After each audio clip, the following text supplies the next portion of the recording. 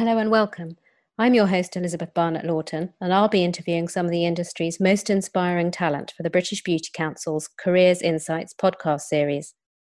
Looking back on the last 2 decades of my own career as a magazine journalist and a university lecturer, it was having the opportunity to interview thought leaders, celebrities, and entrepreneurs that has been one of the greatest highlights.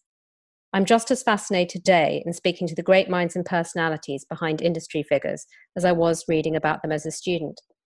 Hearing someone's story, a shared experience from someone who's made it in their chosen field, can provide much needed inspiration for anyone seeking a path to a fulfilling career. This is why the British Beauty Council are providing special access into the careers of inspirational beauty industry leaders exclusively for our members. So whether you're a student or perhaps you're thinking of a career change, we think our Careers Insights podcast series featuring some of the UK's best talent could be the vital boost to your dreams and motivation.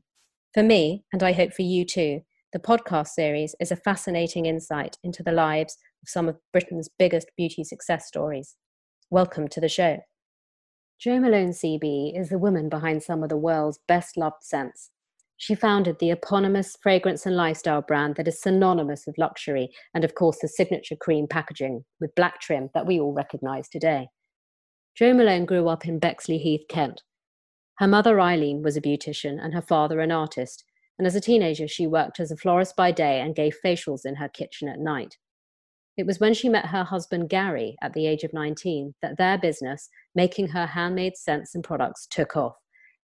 She gave her nutmeg and ginger bath oil as a thank you to her clients, and the orders began to flood in.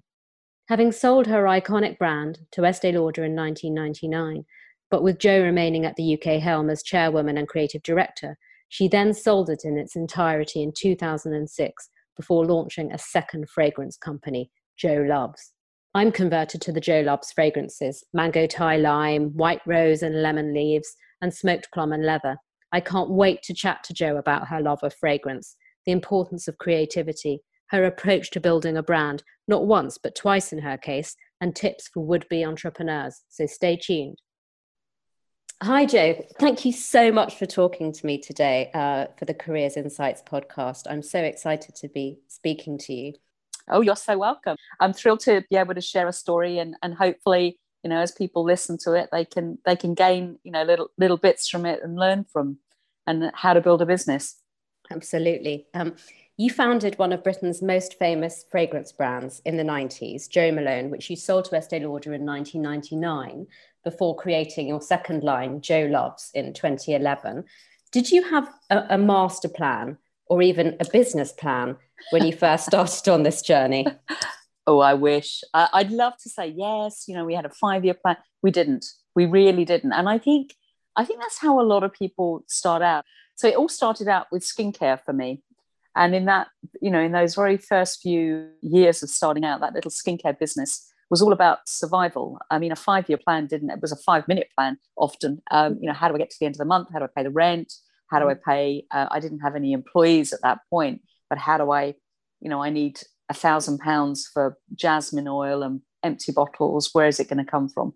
So it was survival. It really was. And I'd like to say that I was really structured and, business head on me, but it wasn't. It was literally a hand to mouth business. But as it grew, obviously you do have to have that discipline and that structure. And it was when my husband, Gary, came in as we're business partners, we're husband and wife business partners and best friends as well. But it was when he came in and he started to bring the structure. And boy, did I throw my toys out my pram. I hated the feeling of being told what I could and couldn't do. But actually, it was that business discipline that came in that did change the business from a sole trading business to what you see today. So he really was your sort of champion from driving that business on, allowing you to do the creative work. Exactly. So it was exactly, and that's how we put it. I'm very right brain, he's very left brain, and we still work in the same way. So I'm very much the creative side of the business and also PR, storytelling, training stuff, and he is very much the left side. He says it's the boring bit, but in fact, without the boring bit, there is no creative bit. When you find that really healthy balance between business disciplines, that's when a business really, really can take off and gather momentum and build. Yeah. And I always think of both brands, actually. You've sort of made the single note or the dual note fragrance modern and popular. You know, the sort of famous Jo Malone lime basil and mandarin. That's what made the brand popular in the 90s. And you've sort of continued to do that. You've got the mango Thai perfume and the white rose and lemon leaves. I mean, they're some of my favorites. Oh, thanks. But how did you train to do it? Did you train to put notes together, or did you sort of make it up? No, I had. So when I look all the way back, it often in life and your journeys when you're building something, you don't plan to build a global brand. I mean, actually, starting Jo Loves, that was exactly what I set out to do, but only because I'd had a taste of it with Jo Malone London. But in the beginning of, you know, the little cream and black box, it was a skincare clinic, and I had this ability to take little bottles of oils and take little droppers and put things in and create these amazing smells. Lime basil and mandarin was one of them. Nutmeg and ginger was another. And I did all kinds of little combinations, and I'd put them into a body lotion, and I would massage people's arms with them within the face treatment. So there was no training for that, but there was this feeling of this gut instinct. That's the only way I can put it. When I would create something and I knew it went wrong, it would go down the toilet. And when it would go right, it would go into a body lotion and go on someone's arms. You know, it was as simple as that. But it was this one gentleman called Derek Tipthorpe, who at the time worked for Florissant Flotier. And he was the point where he saw something in me that was raw and that was talent, and he nurtured it. And without that man, I don't think I would have gone on to do some of the things that I did. So it was taking that gift and knowing that I didn't have the training of a nose. I've never trained as a nose, but I had this ability to see fragrance as though it's color or music. It's real to me, those notes. I mean, yesterday I was working on a whole lot of floral notes, and they feel like characters and people. And at the end of the day, I feel like I've had a big cocktail party for my nose. You know, it's sort of, I'm sitting there with all these personalities, but they're all fragrance notes. Yeah. And the brilliant thing about Derek is he never tried to change me. He never tried to put me into a model that was conventional, but he brought conventional thinking to my world, if you know what I mean. And so I was able to create and think very differently.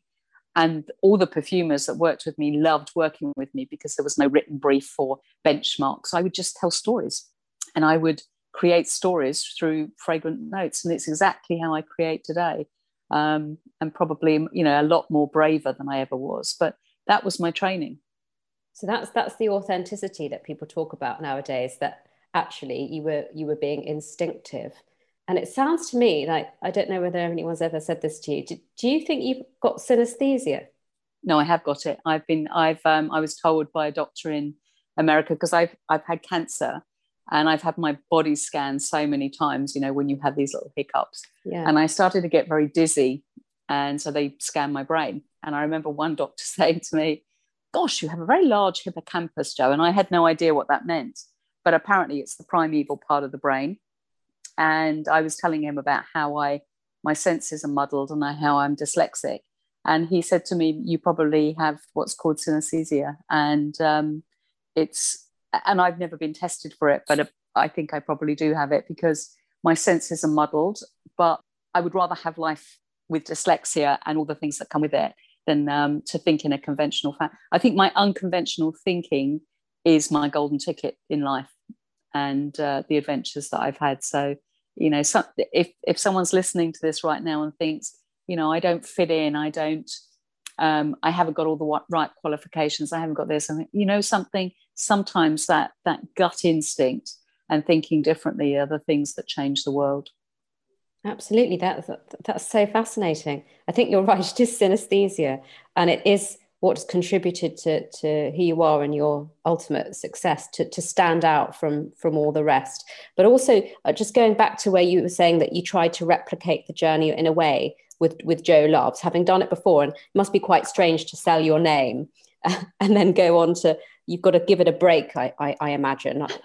Whatever the deal was, you're like, okay, I'm going to go away and have a break. and then think what you want to do next.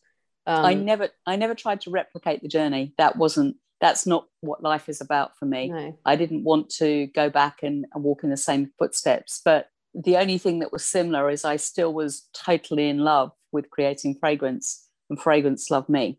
So that was the thing that was similar. But selling, when I look back on it all now, you know what regrets are?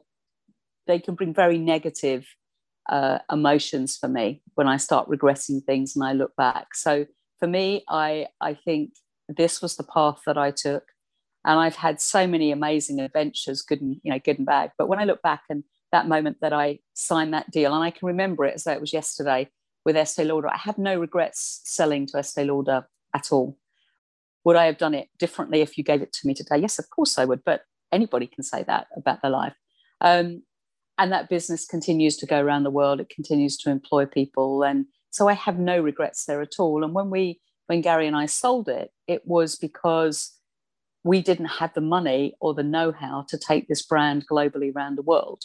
And somewhere along the line, we knew that we would either have to borrow money or sell equity in the company or franchise it. There was all these options. And for me, I never wanted that. I never wanted to be shared parents, if you want, of something.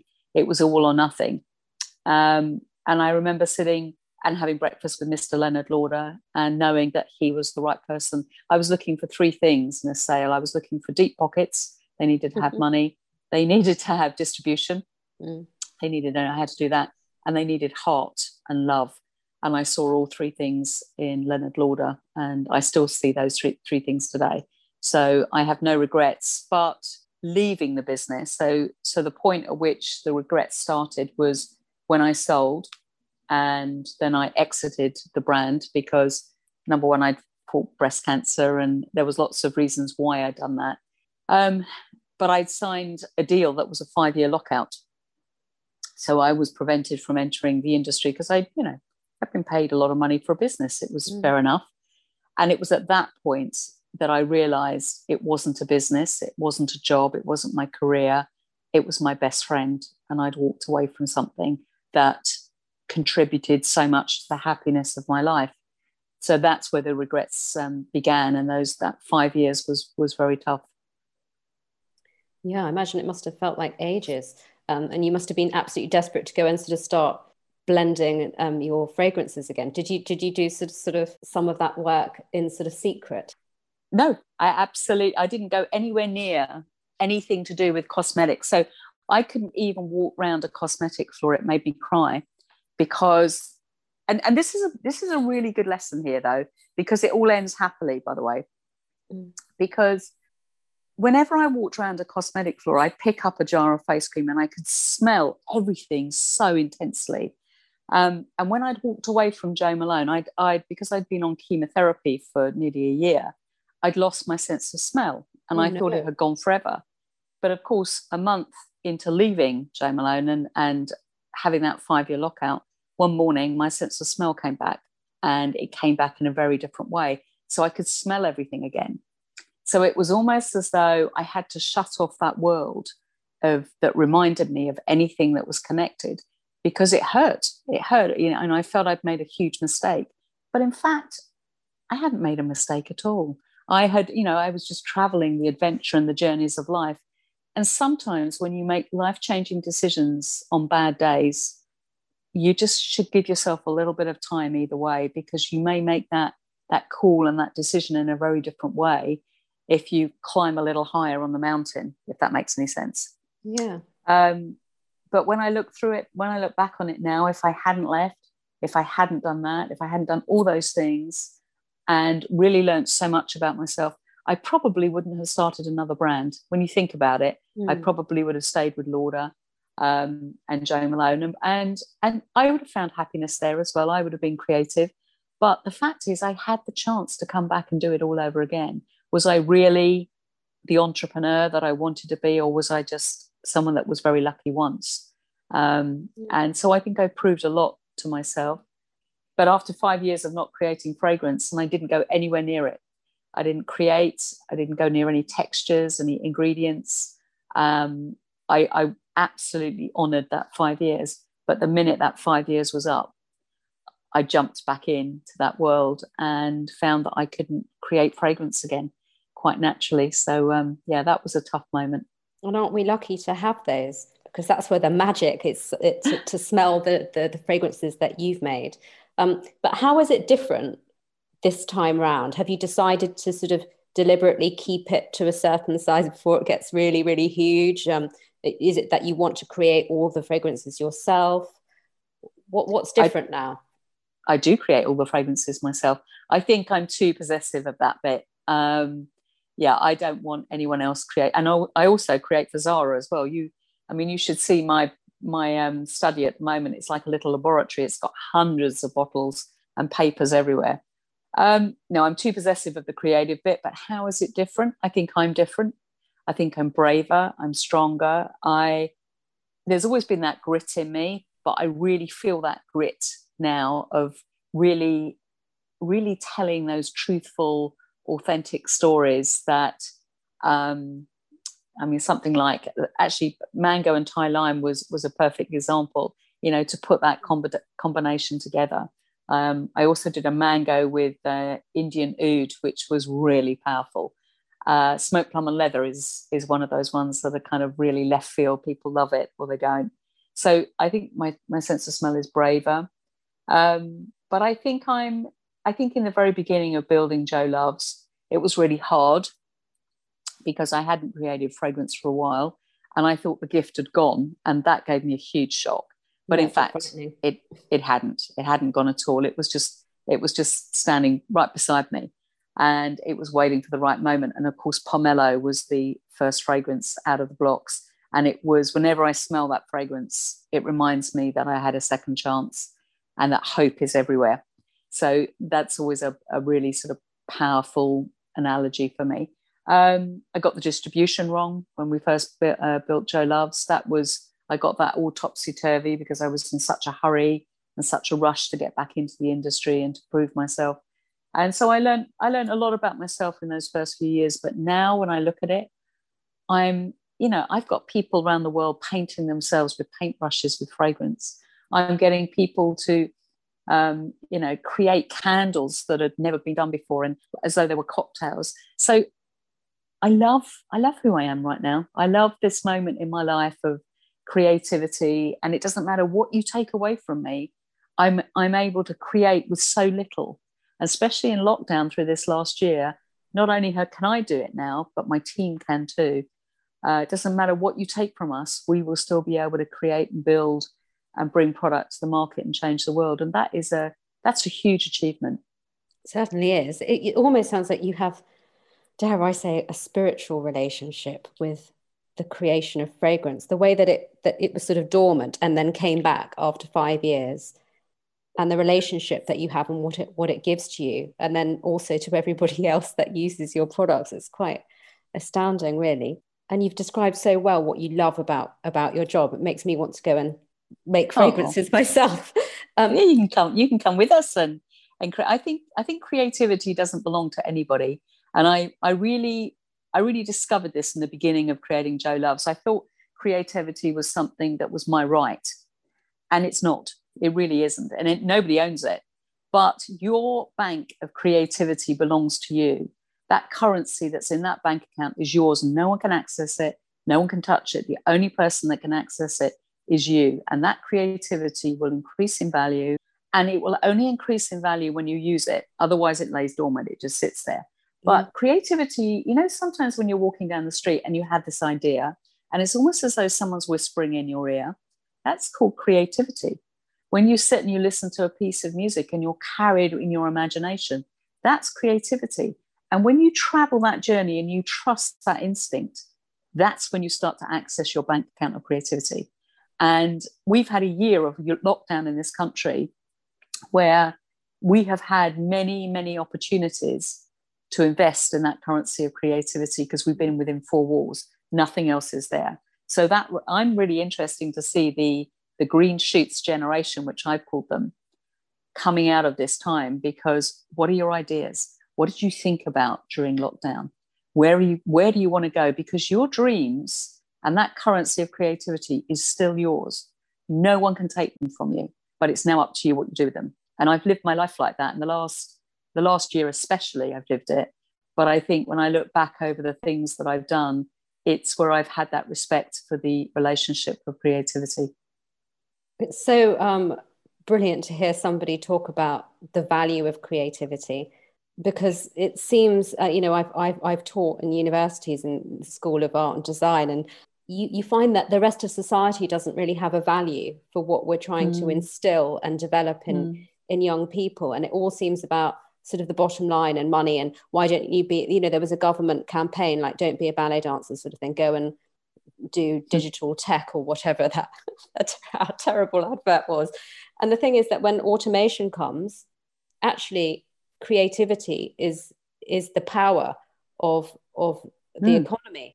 We wouldn't have a vaccine right now if it wasn't for the power of creativity. That's right. If we think about it, and we think about, this nasal spray and all the things that are happening around, helping us to actually pick our lives back up and carry on. So creativity belongs to everybody. And that's what I love about these kind of conversations, because everyone then is included. No one is sitting on the corner saying, this doesn't include you because you didn't finish your education, because you haven't gone to university. No, everybody has their own bank account. And when you start to visualize that, it's what would you do with it? And that's when we start to dream and we start to set ourselves goals again. And we think to ourselves, well, for my life, what I really want to do is X. Well, okay, what do you have at your fingertips that you're able to build towards that? So it's a positive way of us starting to look up again rather than looking down. Giving ourselves time to dream, because it's those, you don't ask an athlete to run endless marathons. You've got to rest in between. This has given us a much needed rest, hasn't it? To rethink and reflect. I think it's, listen, none of us wanted it and none of us want it again, but it happened. I can't change what happened yesterday or last year, but I've certainly utilized it for my own growth as a person and growth as in a bit. I mean, during this pandemic, we signed 3 territories across the world. I've built stores and designed stores from my own 4 walls. I've created a laboratory. So don't tell me that you can't do things because we're in lockdown. You can. You just have to think differently. You have to pick up whatever is at your fingertips, and that's where you start. And once you build one thing and you've used your imagination, go on to the next and next. And then one day you'll look back and you'll think, look what I achieved. Look what I did with so little. And there's a wonderful quote by the man who started Aveda called, I can't remember his second name, Horst, was it? I can't remember his second name, yes, but I remember a speech. Rebecca. That's it. Thank you. He did this amazing speech, and he said, why is it in life, and this is many, many years ago, why is it in life those who have so much do so little, and those who have so little do so much? And that really struck me so powerfully, that it doesn't matter what you have, you can make a banquet from it. Yeah. Well, if you had, I don't know, goddaughter or friends of daughters of friends that wanted to get into the beauty industry and perhaps start a small skincare or fragrance brand, what advice would you give to them? You start with a product. You have to make it real. So all of us have great ideas and great thoughts. And how many people have come to you and said, I've got a great idea for you? And my response is always the same. That's fantastic. I've got enough of my own. Make that great idea yours, and make it real and tangible. I think you have to make your business real, and you have to make it yours. So it's great to have those kind of blue sky big ideas, where you think way ahead of the game, but you've got to make it real for today. So if you're thinking about a product, get that product physical and tangible in your hand. Because once you've done that, it doesn't have to be the finished product, and it doesn't have to be in the finished packaging, but you have to make it real. I get loads of letters from people that say, I've got this great idea. This is what and my answer is always the same. You know what? Make it real. Make it your idea. That's your idea. I've got enough of my own to fulfill. But you build your business. You do it in your way, but you have to make that product physical and real. So when you say start with a product, do you mean start with one single product and do the formulation and the packaging, or do you mean actually start with the formulation of what that product's going to do? Well, it depends what the product is. The product might be a spa or a hair salon, or the product is whatever you want it to be, but you've got to make it real. You've got to think about your kind of long-term goal. But when you're creating like a skincare line, or you often have an idea for one product, don't you, first of all? Yeah. You're working, or like, for instance, the lovely Sean who did the Tangle teaser. Yeah. He used to do my hair. And I remember him saying to me one day, I've got this idea for this product. And when I brush hair, it cuts all the tangles. And I remember looking at the first Tangle teaser in its prototype, but he made it. The reason he's so successful is he took his idea and he made it physical. Yeah. And then he took it to the next level. I mean, you look at what he's doing now, which is truly amazing. I look at my friend Josh Wood, another one. He's taken all of the paintbrushes that we are using in our hair to try and keep the grey roots at bay. Yes. All of these ideas, it's great to use your imagination. It's great to be creative. But what I'm saying is, if you really want it to be a business, it's got to be a physical thing. And however you do that, that might be a hairbrush, it could be a skincare cream, it could be a scented candle, it doesn't matter what it is. Take the steps towards making it physical and real and see what you're looking at. Sometimes when you start that journey, it takes you off in other directions, number one, and you're actually, it's just a stepping stone to what you're really meant to be doing. Or sometimes it opens itself up to unbelievable possibilities and adventures. And all the time that you're taking those steps, you're learning, you're building relationships, you're seeing your product. And don't be upset if someone criticizes it. If you ask someone's opinion, you want the truth. You want them to tell you what you really think. So you have to be a little hard-skinned there and take a few knocks. But it's a journey, and building a business is a huge adventure, and it's a huge journey. It's interesting that you mentioned Tangle Teas, because they went on Dragon's Den, and that Dragon's Den said it wasn't any good. But can you believe that? But they continue. They continued, and I've got one in every room in the house now. So me too. I've got one for my dog as well. Yes, she gets all tangled, so we use it. But he knew that his product was good, and he knew that there was an opening. And actually, all of us have had doors, slammed in our face or shut in our face, and people saying, "No, I've had it. I still get it today." So you can't allow that other people's opinions to steal your dreams away from you. And if you do, you're going to sit there a bit, feeling hurt for a long time. Pick yourself up, dust yourself off, and say, "Okay, it's not for you. It's not for you at this moment in time. But I know that this product worked, and I know that my business plan is solid, and I am going to make this happen for me." And you have to have tenacity and that resilience. You have to stand up. You did mention business plan there. Well, whatever your business plan. Well, obviously, if you're going to ask somebody to invest, and you have to have a business plan. No one. If you go to somebody and say, can we raise £5,000 here, 10,000? If I was the checkbook and I want to say, well, how am I going to get my money back? What am I investing in? So of course you need, that discipline and that platform. Yeah, but maybe start with a product and then go back to refining the business plan. Or do them hand in hand. And if you're not good at numbers, find someone that is. There's a lot of really great people. I had this idea for a TV show once called the Pizza Boardroom, and it was. And I remember sharing this with somebody, and they said, "Oh God, that's such a great idea. We're going to do that." So you get a group of pizza. It's called the Pizza Boardroom, and you create your own boardroom for one night with people around you so you've got your business, you've got your business plan. You write 20 questions about your business that you'd really love answers for, and then you invite however many people, 6, 8, 10, doesn't matter. But each person has the gift that you're looking for. So once someone's good with numbers, someone's good with design, someone's good with PR, telling stories. And you buy a lovely bottle of wine or 2 bottles of wine, a nice big pizza, and you sit there and you create your own boardroom for one night. It won't cost you a penny, but a pizza, some good friends, and possibly if you go on to be a real success, then you thank those founding wise heads. That is such brilliant advice for anybody that's starting out on a business. And I know that a lot of young people and students certainly there's a drive to a change that used to be you go out and get a job, but now that there's the options of perhaps getting a job, but also perhaps starting your own business straight from a university degree.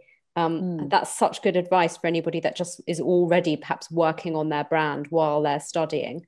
To have the pizza. Well, anybody take it, but you've got to write the questions down, the things that you really want to know, and you've got to give those questions to the people at least 24, 48 hours beforehand so they can think about them. Extra tips. And this is obviously something you've done sort of periodically through your business career. Yeah, I've created the pizza boardroom more than once for myself, and I've seen other people use it, and they really, it's really beneficial. And what does it? And you know what? People love to step in and help. I remember way back when Gary and I were first married, and we had not a penny. We got our, we were looking after a youth group, and I remember sitting there and saying to them one night, "If this was your business, what would you do?" And they were all in their teens. Oh my goodness. And can I just tell you, the young generation, they have ideas that will change the world. They really do. And some of them, they're so way beyond what we would think, because they have no constraints on their thought process. So they dream the big dream and run towards it. So sometimes your best ideas will come from the young intern that's just come into your business. So on that's another lesson. You know what? These big companies, don't take interns in and just let them shuffle pieces of paper. Let them in your boardrooms. Ask them the big questions, because you know what? They may give you the answer that nobody else can even think of. I so agree with that. There's always been an age hierarchy, but actually, especially now that we live in the tech world, sometimes it takes somebody with loads of experience to team up with somebody really young and perhaps, really aware of what's going on currently. And then that you can create something incredible together. Exactly.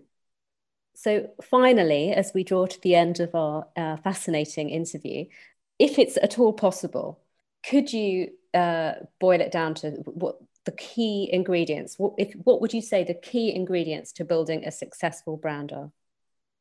Well, actually, I've just written a model for a speech that I'm going to be doing. So I'm going to share it with you, because and so no one's heard. I've been working on this for the last month, and how, when we come out of lockdown, what are we going to need to do? So they all begin with the letter R: reset, rebuild, restore, reinvent, rejoice. So I think if we're at a moment in time where the world has gone through a really traumatic time. People have, we've lost people we loved. Our whole world has changed. We've been in lockdown I've been in lockdown for over a year, and most people have. So it's time to reset, and resetting your mind, resetting your business, resetting your dreams is a really good and healthy thing. And we can see the light at the end of the tunnel. It's time to reset. It's time to reset that button and say, okay, this is what I want. You take whatever is left and you rebuild. You put together any pieces of your business that you can build, and you think, okay, that is as it was before, that piece, and you'll be left with some things that you can't do anything with. Don't be frightened about that. We then need a part of, as we're building our business, for restoration. So that feeling of, as you've rebuilding and as you've reset, you need to just take a breath here and realize that you're on the road to restoration. And as you're on the road and you're starting to build and we can see growth again, this is the time that you say to yourself, the last year was not in vain. I am going to reinvent. I'm now going to take my business and I'm going to build it and move it out into the next bit. And at that point, when you start to see that growth, that is the time that you sit and you pat yourself on the back and you shake the hands of every single person and you rejoice that you've survived. So it's a little compass. back to growth and positive business building. What a wonderful way to finish the interview. That is just such good advice, Jo. And it's been such a pleasure to speak to you today. And I can't wait to re-listen to it and make notes myself. I think this is going to be so fantastic for anybody listening in. Thank you so much for sharing all your knowledge and experience. I hope you enjoyed that conversation as much as I did. Thank you for listening to our Careers Insights podcast. Episodes are released bi-weekly onto the British Beauty Council member zone, available to partner members, patrons, and board members. You can also follow the British Beauty Council on Instagram, Facebook, Twitter, LinkedIn, TikTok, and Clubhouse to stay updated with the latest news and insights. Or, if you would like to contact us and find out more about becoming a member or patron, please email joinme@britishbeautycouncil.com.